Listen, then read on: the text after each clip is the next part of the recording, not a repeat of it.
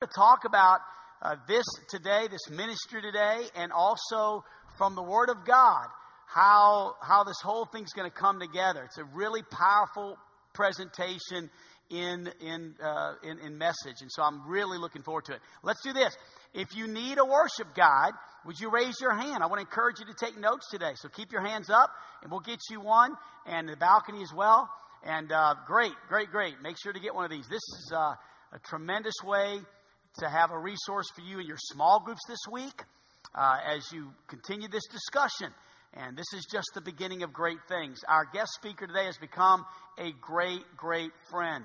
I've enjoyed getting to know him. And God used one of our elders, Doug Gully, to connect he and I together. And the Lord is just nurturing our friendship, our families, our wives getting to know each other. And I'm looking forward to a long, fruitful relationship, and for the kingdom's sake. I can't wait. So Lance, you come. Give him a warm Gospelite welcome. Let's see here. I'll give you this one here. Perfect. Yes, sir. I appreciate you, Pastor. What an awesome blessing to be with you all at Gospelite this morning. I have this church is quickly becoming my favorite church. I love these people. Wow. I loved the opportunity to hang out after the first service and meet several people that have some incredible, compassionate hearts. So God has connected your pastor and myself, our families. It's been a blessing to get to know them. And I just want you to know, Brother Eric, you are an inspiration to me. I'm really inspired by your leadership. Not only is Gospelite blessed to have your pastor, but our community is blessed to have his visionary leadership and compassionate heart. What a blessing. It's an honor, especially, to deliver part 2 of your 2-part series on pure religion. I got to be here last week and to hear that presentation, and you just did a masterful job setting the stage for what compassionate ministry is supposed to look like and talking about the fatherless. Where is Jordan? See, back there? Man, you knocked it out of the park with that song, friend. Wow, what an incredible song that really encapsulates the heart of what it means to be adopted into God's family. I come to you today from Compact Family Services. Many of you in the room may be better familiar with the name of our campus here in town, Hillcrest Children's Home. How many of you have heard of Hillcrest Children's Home? You familiar? Oh my goodness, just about everybody. Good. Hillcrest Children's Home serves and has served since 1944 foster children on our campus right here in Hot Springs. Started originally by a woman who, during World War II, really had a heart to start an orphanage, wanted to go to China and do missions work over there starting an orphanage, but because World War II was going on, she was not able to do that. But God had other plans, and she began what is now Hillcrest Children's Home on our campus right there. And we have been for years, for decades, crafting and developing and honing the skills necessary to minister to vulnerable children, to the broken, the fatherless.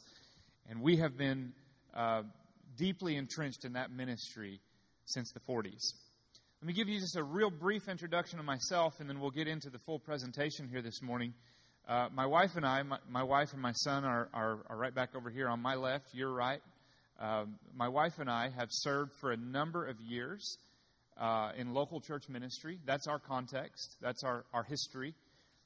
We served as pastors in Oklahoma for basically most of our adult lives until about 2.5 years ago. We came here to Hot Springs just to tour and get a view of what's going on the campus of Hillcrest Children's Home.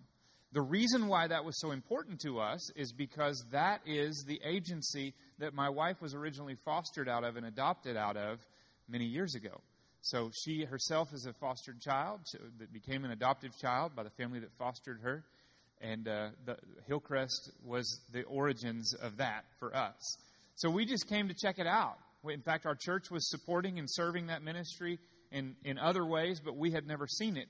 So we drove over here from Oklahoma, checked it out, and man, God began to work on our hearts. And we felt His call to come and to serve the campus here. My wife's a registered nurse, and she serves all of the health needs of our campus. She's the health services coordinator for that entire campus, so she ministers to each one of the kids, scratch and patch and boo-boos and all that kind of stuff. So she's got her hands full for sure.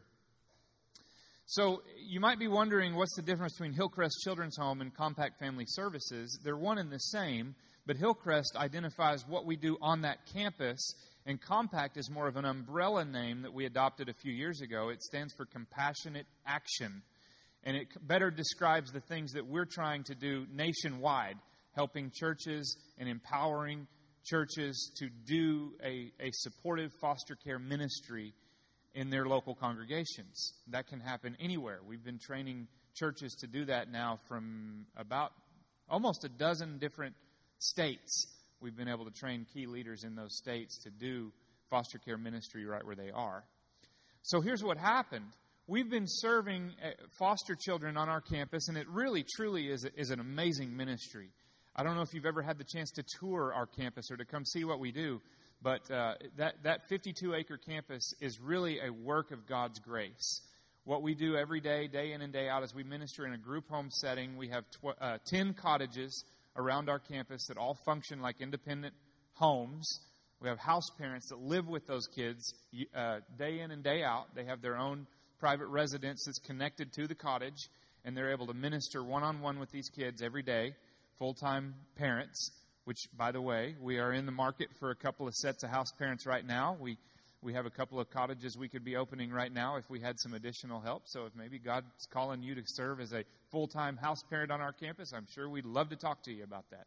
Just need you to love the Lord and need you to love kids, and we can train you just about everything else. But we've been serving in that capacity and doing everything we can to expand our ability to serve and to minister to foster kids, to the point now that we have more than doubled our capacity over the last several years. If we're completely full, every bed on our campus is full, we can serve up to 80 children on our campus at any given time. And we give thanks to God for that, because that's significant. That's certainly not insignificant. We're ministering to as many kids as we can possibly minister to. However, about 5 years ago, we began to come to grips with the reality of the foster care crisis, and the reality that we are never going to be able to expand our ministry and our programs enough to fully meet the need. Right now, nationwide, there are over 400,000 kids today in the foster care system. And even in Arkansas, there are over 5,000 kids in the foster care system. And on our campus, like I said, we can serve up to 80 children. That seems like a lot until you compare it to the enormity of the need. Even in Garland County, there are 131 children in foster care.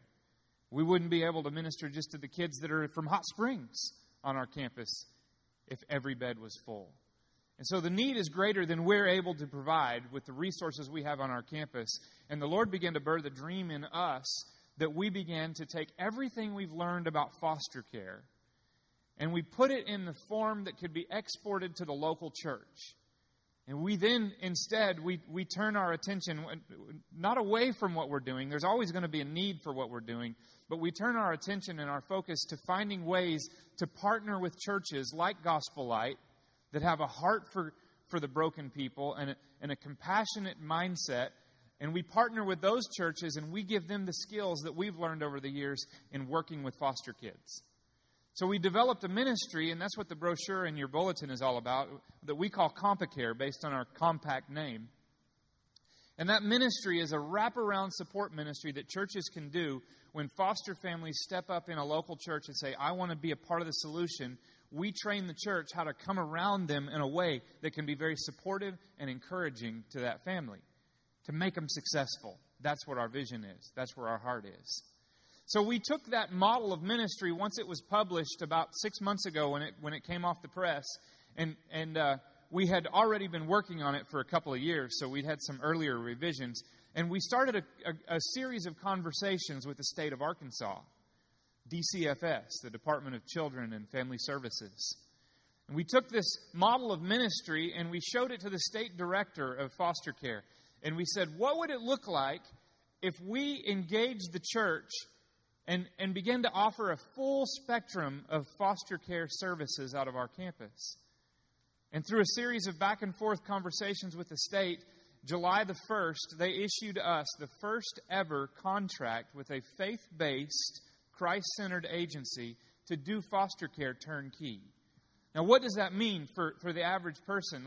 How do we explain that? What that essentially means is that for the first time in the history of our state, if a person wanted to be a foster family, a Bible-believing Christian family wanted to become a foster family, you don't ever have to pick up the phone and call the state for that. You can actually call a Christ-centered agency like us and come and talk to us. We not only get you the training you need, we not only take you through the home study process, license your home for kids, but we can even place children in your home and give you the ongoing support. We provide turnkey services for foster families, and that I can't even begin to explain to you how groundbreaking that is for the state of Arkansas. It's never happened before.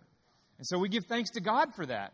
God has opened that door, truly opened that door for us. And at the same time, we began praying about how God would open those doors for us. What we essentially did was we wrote a check in hopes that the local church would catch it. What we did is we went to the state and we said, we believe that the church will be the answer and the solution of the foster care crisis in Arkansas. And then they said, okay, put your money where your mouth is. And they gave us that contract. And now it became our task to begin to connect with churches and help churches know that this is an option and an availability for them. And right here in Garland County, God then began to connect us with some very key individuals and some key churches. Brother Doug Goley came into our lives, and he's one of your elders here. And he came to talk to us about Teen Revolution, to see how that our kids could participate in that. And while he was there talking with us about that, the conversation turned to what was happening in foster care right now. And the Lord began to deal with his heart about helping us to begin to facilitate this in Garland County. And he's kind of provided a tip of the spear, if you will, for us, getting into and to visit with pastors and churches all over our community. Right now, this is the third church that we've been able to fully launch the CompaCare ministry in Hot Springs, and there are about 6 others that are on the waiting list to be doing this. So as a church in this community, all of the churches are coming together in a beautiful way that only God could do. Only God can do.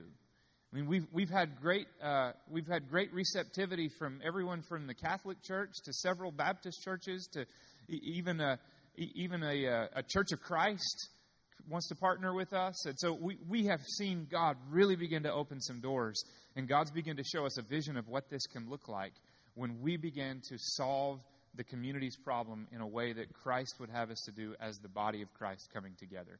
Extremely exciting. And I'm very, very blessed to be a part of it.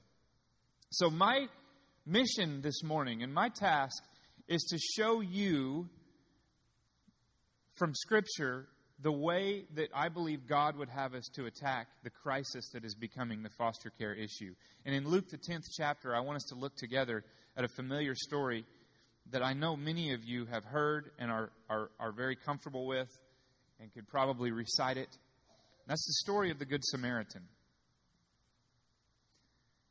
In Luke chapter 10, we read about a man that came to Jesus, a lawyer, a student of the law, a teacher of the law, that came to Jesus because he had one burning question on his mind.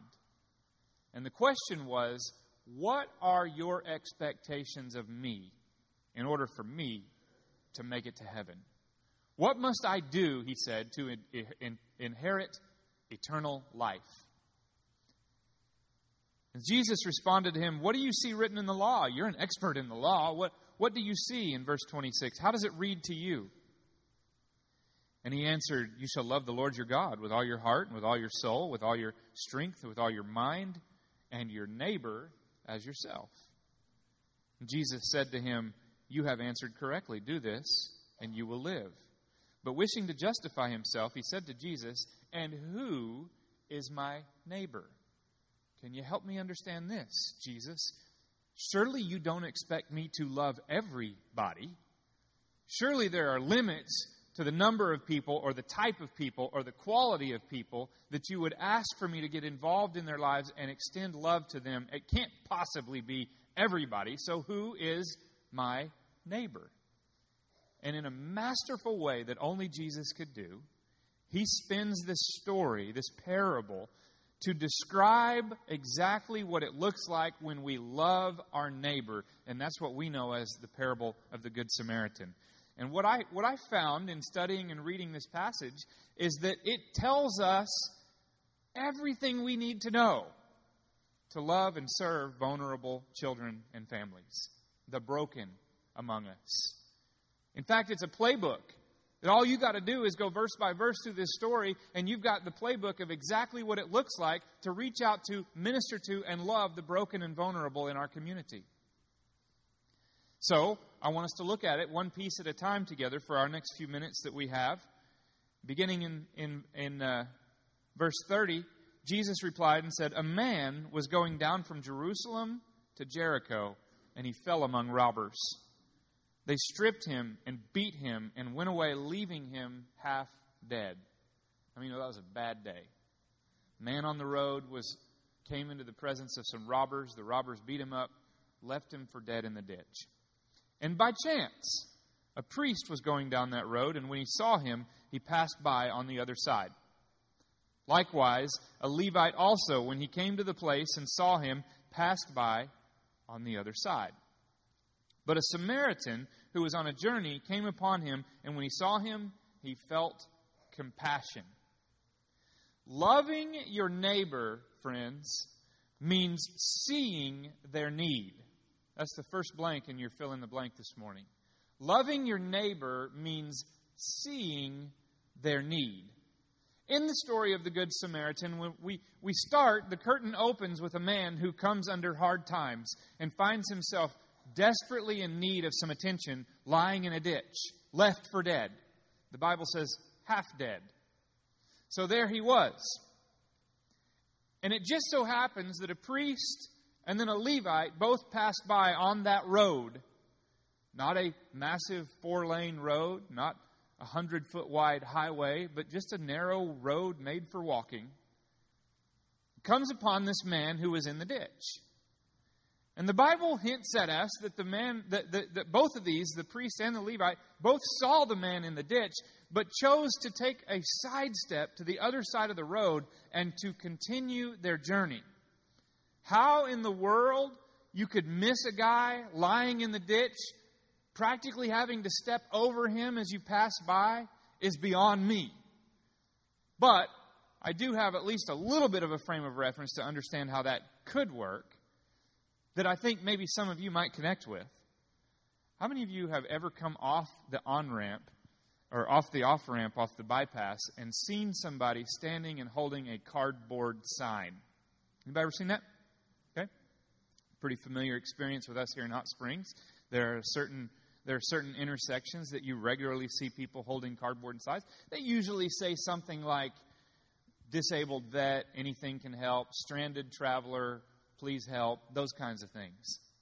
You know what I've learned just by watching people, and maybe even done this once or twice?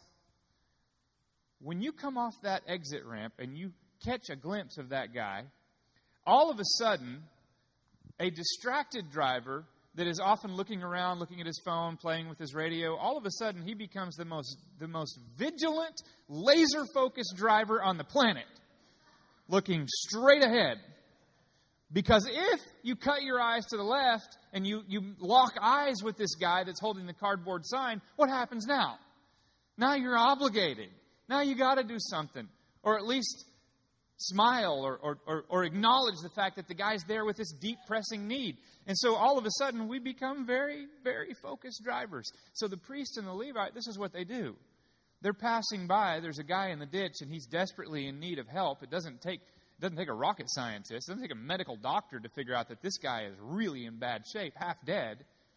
But rather than look at him and acknowledge the fact that there's a need in front of them, they choose to pass by on the other side of the road, because if they ignore the problem, they're not responsible for the problem, right? Until the third person passes by. And Jesus chooses intentionally a Samaritan for this, and we'll talk more about that in just a minute. But he chooses someone that's not even of that man's kind. And he sees the need. And the Bible says, rather than choose to go to the other side of the road and pass by, this man engages the need and acknowledges the fact that I'm here for a reason. And I know that there's something in that ditch that I can help with. Loving your neighbor means seeing the need. Today, I feel that it is my God-given responsibility to make us aware of a very real and pressing need that we've come face to face with as a culture, as a nation, as a church. And that is ultimately the big need we want to talk about here this morning is the fact that families are falling apart. That really, I'm here to talk about foster care, but eventually you've got to come to grips with the fact that families are really suffering. That we're seeing the family disintegrate in our culture and in our nation at a rate we've never seen before. Matter of fact, the numbers are terrifying. Nearly half of all children, according to the U.S. Census, nearly half of all children are now born into single-parent homes. Just to give you some perspective on that, just a short time ago in 1960, that number was 4%. And that's where it had set since the nation began, as long as we've been keeping record of any of those kinds of things. But from 1960 to 2010, that number had increased to 42%, and it now looks for all the world like when the new census comes out in 2 years, that for the first time in the nation's history, a majority of all babies are being born into single-parent families. So families are struggling. Families are suffering. There are a lot of drivers for that. There are a lot of reasons, and we don't have time this morning to go into all of those. But I do understand that there are things that happen in families that sometimes we're powerless. We don't have any control over. And I'm not here this morning it's not my job or my responsibility to rail on marriages or divorce or the meltdown of the family. That's not my task. But I do want to draw your attention to the fact that because of the reality of what's happening in our families, it changes the way we as a church have to look at discipleship, ministry. How do you teach somebody about the good Father when they don't have any frame of reference for a father at all? How do you help somebody to understand God the way Jesus taught him? He said, when you pray, pray like this, Our Father who art in heaven. And I could take you to a lot of kiddos on our campus that when you teach them to pray that way, they don't have a grasp of what you're talking about. It changes the way we approach discipleship. It's a challenge that the church must focus on, must understand. Children are the casualties of the decline of the family. Children are the ones who are the real victims in this. The kids who end up in the foster care system, those who end up bouncing from place to place, they're there for no fault of their own. They're voiceless, they're powerless, and they need somebody to empower them and give them a voice. In Arkansas, there are over 5,000 children in foster care. 1,500 of those children do not have a place to go. Now, I think it's important that I help you understand this morning, before we go any farther, for those of you that may not fully understand the foster care system, you may not fully understand the complexities and what that means when we talk about foster children, let me just explain it to you this way. Children come into care, and that's the term we use when we talk about a kid going into foster care. Children come into care for three basic reasons. One, they've been abused by someone that was supposed to be caring for them. Number two, they were neglected. A lot of children come into care because they miss so much school, educational neglect, that somebody at school finally calls and says, can you check on the health of this kid? And they find out there's problems. And then the third reason is abandonment. So there are some families that just abandon their children for whatever reason. And so those are the three main reasons that kids come into the foster care system. But once a child comes into the foster care system, that doesn't necessarily mean that that child needs to be adopted today. Sometimes he just needs some time so his mom and dad can get things figured out, can make the adjustment and the change they need to make. Now, there are times that is not possible, and that child then has his parental rights terminated, and now that child is available for adoption, and that child also would be in the foster care system. But it can encompass all of those things. So in Garland County alone, there are 131 children that are in foster care right now. But the problem is those kids are not all in Garland County. Those kids come from Garland County, but there are only 19 available homes in this entire county for foster kids. That's not very many homes when you're talking about 131 kids that need a place to be, but only 19 places for them to be in this community. And the majority of those are homes that have opened specifically for a child. Like, say, if someone in your family was in need of foster care and you stepped up and said, I'll open as a foster home. So there are a lot of children that are in the system that are just lost. One of the number one questions people ask me when I tell them there aren't enough homes for the kids that are in foster care, they say, well, where are these kids then? If there's not enough homes for them, where are they? Well, there are a couple of places that they could be today, and I just want to warn you when I tell you this, it's not good. None of them are good. None of them are healthy for these children. One of the places you might find a child is in a shelter.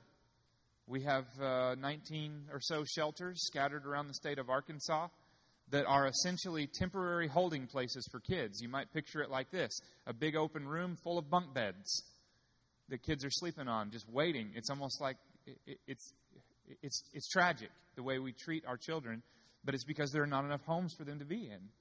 And so they're meant to go there for a day or two while a home is opened up, but many of them end up languishing there in the foster care system in these shelters for long periods of time. Sometimes for their entire time in foster care, they stay in a shelter. Others might be in a mental health hospital, okay, because the state has these beds available to them, and they can take a kid and put them in a psychiatric hospital. The kid doesn't need those services, and I guarantee you, I can assure you, I've been there, not a healthy place for a kid to be, but it's the only bed available to the state. So they stick them in one of those hospitals. I know of instances where DHS caseworkers have told me firsthand that they've had kids sleeping on the couch in their offices while they work the phone around the clock trying to find some place for these kids to be. Do you understand what I mean when I say we're at a crisis point? Families are melting down faster than the church is realizing it. And these kids are ending up in care faster than families are stepping up to take them into their homes. So that creates a significant crisis in our community. Loving your neighbor means seeing that and acknowledging that. When we come into possession of that knowledge, we can only do one of two things. We can either sidestep it to the other side of the road and not make eye contact with that need or with those kids. Or we can turn our eyes to the need and say, Lord, what would you have me to do? What would you have me to do to engage with this crisis? Loving your neighbor not only means seeing the need, but in Luke 10:33, the next thing we see from the Good Samaritan is it means feeling compassion. It says in verse 33, a Samaritan who was on a journey came upon him, and when he saw him, he felt compassion. A lot of times we Christians, we like to minimize feelings. We don't want to function by feelings because, bless God, we're a people of faith. But sometimes when I really think about the Lord, and when I think about what He's done for me, that moves me on a really deep level. And then I begin to see people differently. When I really think about what Jesus did on the cross of Christ and the sacrifice He took for me and the things we sang about this morning, the worship team led us in, did such an awesome job leading us in singing about the Man of Sorrows. And what you'll celebrate tonight when you partake in the Lord's Supper. When you internalize that, and that really gets in you, it begins to change the way you feel about stuff. Now, all of a sudden, you begin to see people through a lens that God saw you through. And you begin to feel compassion for them. The Good Samaritan, when he passed by and saw this guy lying in a ditch, not only did he see him laying there, but he allowed himself to feel compassion. So what is compassion? Compassion is when I let your pain into my heart. Compassion is when I let someone else's pain into my heart. And I allow myself to empathize with them, to feel what they're feeling, and I allow that then to motivate me to action, to do something to help. And that comes from the over-the-top, extravagant act of compassion that God showed us through Jesus. some time ago, there was a young man that came to our campus. And I'll never forget the first day I met him. Little bitty thing. He was smaller than his age. I think he was about 12 years old, but he looked like he could have passed for about 9. Probably malnourished, didn't have proper health care. But he was so shocked. It was the first time he'd ever been in care. And when we met him, this was his story. He said, I have no idea what's going on. He said, I got up this morning and got myself ready, and I got to school. And he said, I was just sitting in my 3rd hour class, and the voice came over the intercom that I was supposed to go to the front office. And he said, so I got up and I went to the front office, and when I came through the door, there was a guy standing there waiting on me wearing a name badge. And he said, I've never seen him before in my life. And he said, you're coming with me. So I said, okay. I got in the car with him, and when I looked around behind me in the back seat, there were several bags of things that I recognized as my things. This guy had already been to my house and collected all of my belongings and told me that I was going to a new place. Apparently, my parents had some problems. I knew that things weren't great at home, but I didn't know how bad they were. And I was just trying to do for myself and get to school every day and take care of myself. But my parents had come into some really bad trouble, and they just came and got me, loaded up all my stuff, and they brought me here to Hillcrest. I didn't even know there was a Hillcrest. He said, now I'm in this cottage, and they tell me these are my new foster family. I didn't even know what foster care was. See how disempowering this story is? And see how this kid did nothing to deserve any of that? But yet the system put him in this position. His parents that should have been there for him weren't there for him. And now all of a sudden, people are making all these decisions for him and putting him in places without any consultation, not asking him what he wants, not asking him how he feels about it. And I'm telling you, when I sat and listened to his story, all I could think about was my own children. What would happen to them if something happened to me or I fell into some kind of ditch? And they came and got him at school, got one of my boys at school and said, load up. I've already been to your house. I've gone through all your belongings. I got everything you own. You're going somewhere new. You're going to have new people in your life. Wow. The way that I felt there was compassion. Because I was letting his pain and his confusion and his fear into my heart. And I just began to pray under my breath, Lord, what can I do to help ease this young man's fear and concern? And really, there's nothing fully that we can do in that situation except just be there and offer love and offer an ear to listen. Compassion means understanding that people have experiences very different than your own. And if it weren't for the grace of God, any one of us could be in that situation. It's only His grace that holds us up, right, friends? I mean, any one of us could have been born into a different family or could have made different choices along the way. But thanks be to God that we have the favor and the blessing of God the way that we do so that we can be a blessing to others. Loving your neighbor also means climbing into their ditch with them. Here's what happened to the Good Samaritan. When he saw him and felt compassion, he decided that he couldn't just pass him by. And he couldn't just stand there feeling sorry for the guy. Neither of those were good solutions. The only good solution was to interrupt his journey and climb down into the ditch and see what he could do to help the guy. Loving your neighbor means climbing into the ditch. But I need you to understand something. Loving the broken and serving vulnerable, hurting families is a costly venture. It's a costly venture. And I don't want to sugarcoat that and tell you that helping people that are hurting is always easy and rosy, because sometimes it's not. Sometimes it's challenging.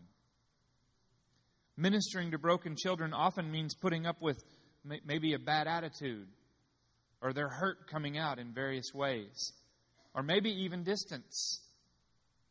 Sometimes we try to help somebody and they're working against us. Sometimes we try to love somebody and they don't love us back. Sometimes we try to minister to somebody and they pull away and shut down on us. Am I describing foster children, or am I describing the way we are with God? When He pours His love out on us, and we don't always love Him back.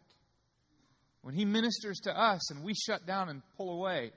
Or when He's trying to work on our behalf and we're working against what He's trying to do in our lives. So when we minister to the broken, we are never closer to the heart of God than we are in that moment. We never understand more clearly God and His agape love, His self-sacrificing, sacrificial love, than when we love somebody that we may or may not get anything back from. It's a hard thing in the flesh. But through the work of God's Spirit in us, we're able to do that and understand that every act of kindness shown to the broken is recorded in heaven for us. And that He cares for us enough. He's keeping the books. He's keeping the records of every act of kindness. He says when we offer a cup of cold water in His name, that He takes notice. Loving your neighbor means getting into the ditch. Nothing will give us a better understanding of how God feels as He loves us. Also, loving your neighbor, and this is important. This is really what I want to share with you this morning, an important piece of it. That is, loving your neighbor is a community effort for Christians. We were not intended to be lone rangers in God's redemptive work. He doesn't send us out there by ourselves. Even missionaries, when they go to a foreign country, we support them. We bless them. We pray for them. We send support, financial support. And if they have a need, we want to know about it. Missionaries to the family are no different. They're meant to be surrounded and supported by the support of their local body, church body. So what happened with the Good Samaritan, when he climbed into the ditch and he began to minister to this man's needs, he took it the next step and he began to access community resources. The Bible says that he took the man to a local innkeeper, and he says to the innkeeper, I'll take responsibility for this man, but I need your help. I'll step up to the plate and do my part, but I can't do it by myself. I need something that you have to offer. And he says to the innkeeper, you keep the tab, I'll pay the bill. And we can only assume that the innkeeper then had to do the same thing. Probably had a housekeeping staff that would change the sheets. Probably had to call in a doctor to bandage the wounds while he was gone. And before it was all said and done, lots of people had their hands in ministering to this broken man. But there was one that took responsibility for it and said, I'll do it, but I need the help of everybody I can get. So what I'm sharing with you this morning is a type of foster care ministry in the local church that models that pattern. Where a foster family steps up and says, I'll do it. I'll take responsibility. I'll be the foster family for this kid. But I'm going to need resources. I'm going to need people around me to help. And as God begins to call one person in the church, maybe God's calling somebody over here to be a foster family. This morning, God may be calling somebody over here to do something else to support that foster family. Say, I can do some things. In our wraparound model, we've identified a number of things that foster families need week in and week out. And we've found ways that we can train and support and organize that around the family. So a foster family may take in a kid, and then in the first couple of weeks, there are 3 or 4 doctor's visits that kid needs to make. They're already scheduled by the time they come to the foster home. Well, somebody else could say, well, I can't take a kid into my home, but I can certainly pick him up from school and take him to the doctor and back. And that way the foster family doesn't have to take off work and use up all their vacation in the first couple of weeks of a new placement to take this kid to the doctor. And somebody else may say, well, there's one thing I can do. I'm maybe a retired school teacher, or maybe I just understand math, and I can tutor a 3rd grader in how to do math, because our statistics tell us in the foster care system that foster children move an average of 3 times a year. That's 3 different schools that they might be in one school year. Imagine how disruptive that can be to their education. By the time they get moved around that much, they have no clue what's going on in math class.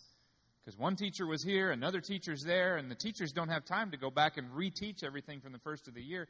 So educationally, our foster children really, really struggle. And there might be somebody that says, you know what, that's something I can help with. I can help that foster family, help that kid do his homework once a week or something like that.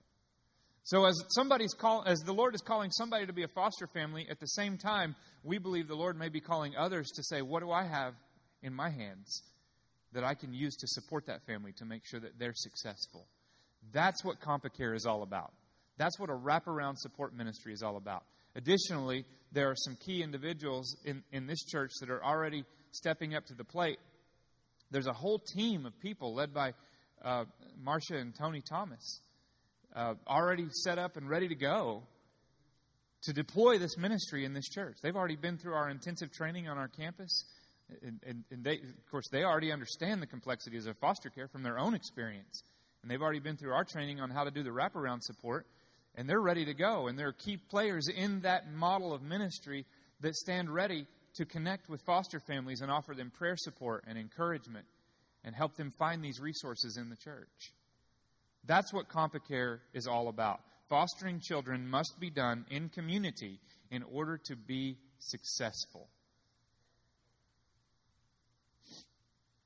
What we've found is that when the church gets involved in this ministry, the success rate for foster families climbs by over 250%.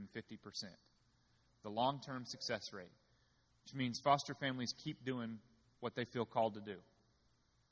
The state average is about 1/3 of foster families are still doing it a year later. The CompaCare average is 92% are still doing it a year after they take their first placement. So I'm not surprised when I find that when the body of Christ acts as the body of Christ, everything's better. Everything works. Go figure. Finally, I want to share this with you. Loving your neighbor means committing to their full restoration. One of the things Jesus wanted to make sure he got in this story and that he highlighted was the fact that the Good Samaritan did not just do something small to make him feel better about himself. He didn't just send a get well soon card to the guy lying in the ditch. He didn't just shoot him a text, say, hope you get to feeling better. What he did do, though, is he committed to see it all the way through, the restoration process all the way through. So he even went to the innkeeper and said, you keep a tab, let me know what it costs. I'm with this guy. I'm in his corner, and I want to support him all the way through. And Jesus said, that's what real love looks like, is to commit to the well-being of that person that you're loving. I want him to be whole. I want him to be well. So, by participating in foster care ministry, you are partnering with God to restore a child, a family, and a culture. So let's just be real clear about what foster care ministry is. It's not necessarily about you building your family. This is a message that has gotten really confused lately in the foster care world, is some people step into it thinking, well, it's about me growing my family. It can be, and if that's what you want going in, there are ways to accomplish that. Through adoption, through finding a child who's adoptable and we can place him in your home or her in your home. That way you can work towards building your family.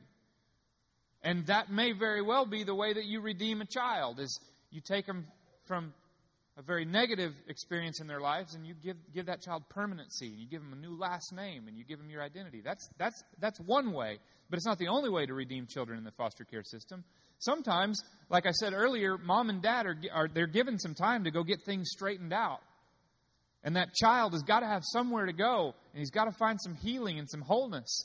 And so that child could come into your home, and you could provide the love and the support and introduce that child to Jesus and help that child understand the love of God. And you support that child until the day when mom and dad get their stuff together and the child's able to go back home. And then we celebrate when that child tells mom and dad, Mom, while I was in my foster parents' house, we went to Gospel Light Baptist Church, and it was the coolest experience ever. And I want to go back. And then that whole reunited family walks through the back door of Gospel Light, and now they get to be part of the restoration ministry here. How cool is that? That's a win. That's a win when the church then begins to partner with the whole family. And that's another way that we can partner with God to redeem children. And then another way is maybe you're just giving the kid a vision, a picture of what a good, solid Christian family can look like. So that later, you know that every one of these children in foster care are going to grow up and do something. We pray. So they grow up and they start to have kids of their own, and they think, I don't want to be like that example that I got that was bad. I want to be like the foster family that I was in when we used to go to Gospel Light Baptist Church. That's the kind of love that I want to give to my kids. And now they've got a mental picture of what that can look like, and that's a way that you're redeeming future generations when you do foster care. Not just this one, but future generations. That could be so incredible to partner with God in that way. So foster care ministry is about redemption all the way around. Whether it's redeeming a child that needs to be adopted, or redeeming a foster child that might be going home, or redeeming a child in a way that you can show him what that's going to look like down the road. Can I just tell you this one statistic before I wrap up? I didn't share this in first service, but I learned this last week, and this has kept me, not this last week, it's been a little while, but this has kept me up at night. Like, it keeps me tossing and turning. Did you know that the private prison system in the United States looks at the number of foster children that are 5 years and younger that are in the foster care system right now as one of the metrics that they use to gauge how many beds they're going to need in prison 20 years from now? That's the truth. They look at that as one of the ways that they can determine and predict how many beds they're going to need. That's so wrong. It's so wrong that system is profiting off of children that are vulnerable and marginalized and broken. And that's one way that we can redeem those children so that down the road they don't become one of those statistics, but they become a statistic for good. Here's the ask and what I'd like for you to consider. Tomorrow night at 6 o'clock, right over here in the choir room, we're going to be hosting an encounter meeting where you're going to have the chance to hear the whole presentation of what this looks like. Specifics that we don't have time to get into here this morning.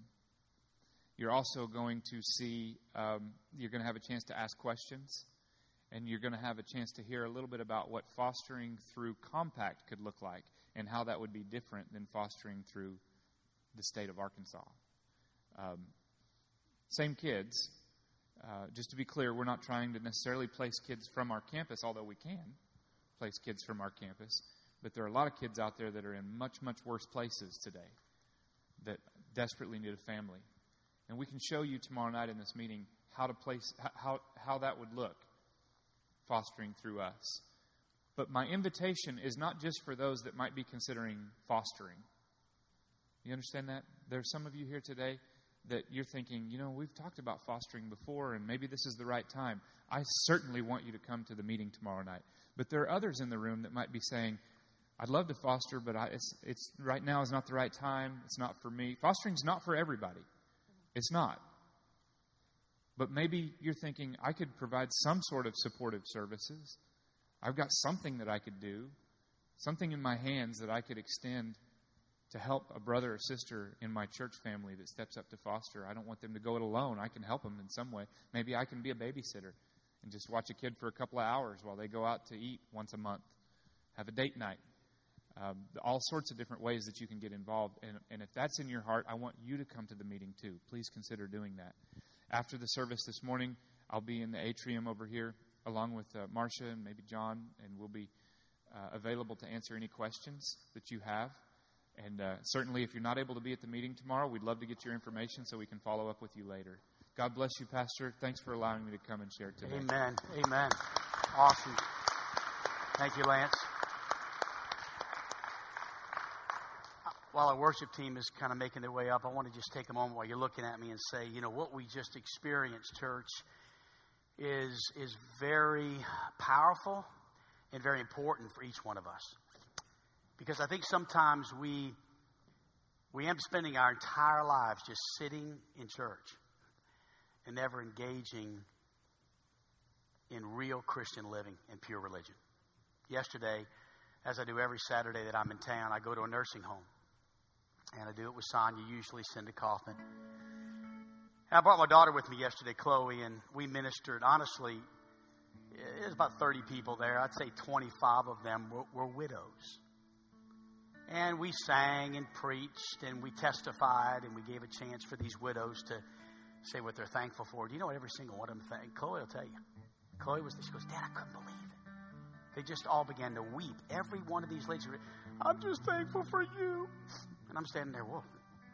I'm just glad you come by here every week and love on us and care for us. And we're just thankful that you take the time. And I'm like, wow. Wow. I'm wondering, what? Honestly, I don't mean this. I really don't mean, I promise you, I'm loving you when I say this. What are we doing with our lives? What are we doing? What are we doing? We're Christians. We're Christ followers. God has called us to pure religion. It's three things. It's that. It's the nursing homes and the widows, and it's keeping our lives as unspotted and unpolluted from this world as possible. We do those three things well, and the judgment seat's going to be phenomenal. I'm just simply saying, look at this little thing. Can you put yourself in one of those boxes? Just one box. Not the foster family box, no problem. I understand. That's a big one. That's a big one. Somebody's going to put themselves in that box, and I'm grateful. But what about food, projects, tutor, mentor, driver, sitter, respite, friend, family advocate, leader? What's one of those boxes? That's tomorrow night, or that's the atrium after the service. A quick connection because you can't be there tomorrow night. And here's my passion. The service is over in 5 minutes. I mean, we're walking out the doors and getting in our cars and feeding our bellies and taking a nap and hopefully coming back tonight. Life goes on. Work tomorrow morning. Get out of bed. Take a shower. Brush your teeth. I know that. I know that's reality. But is there any way today that you and I, before we close this series, is there any way that we could get connected to what it means to really be a Christ follower and get involved in pure religion? Let's not let this sermon series end today. We've got to make a difference. Church, things he said were startling. They were killers. It was like putting a dagger in my... I mean, are you serious? Kids are getting yanked out of schools and no place to go and sleeping on couches and sleeping in communities of rooms of bunk beds and for maybe this is insane. And we're sitting here and just going to hear a sermon and not do anything. So I'm just saying, look, let's just pray. What does God want us to do? What does God want us to do? And then maybe you're here today and you would say, well, listen, I'm glad I get in on this, but man, what I need is that song Jordan is leading. I need my name written down in a book with the blood of Jesus. I've never been saved, and I don't know Christ, and this is incredible, and I want to be loved by God. If He loves me that much, then I need to know more about it. Then you need to come. Trust me, we've got an answer for you. His name is Jesus. He died on the cross for you. He loves you. He wants to save you today. And that's what this song is all about. You see, I've been adopted. I was an orphan. And Jesus saved me and put me into a family. And you're my brother and you're my sister. This is a huge thing. And it needs to be that way for every foster kid in this community. Same thing. Just like God loved us. Amen? Let's pray and respond. Father, I love you. I thank you, God, for today. Lord, this has been amazing. God, I cannot sit idly by and get on the other side of the ditch and let these kids just stay in their condition. God, I want to make a difference. And I don't know what that looks like, but I know it's something. It's something, God. It's got to be something for Erica Pacey. What does it look like? God, teach me, show me, open my eyes to pure religion. God, help me to be more than a Baptist. I'm a Baptist. Forget that. That's not what it's about. It's not about a denomination. Yes, it's okay to be a Baptist, but what about being a Christian? A Christian, a Christ follower, someone who has compassion. Oh, Father, get our attention this morning. Reach down and touch us and move us. Please, God, in Jesus' name. Amen. Shall we stand?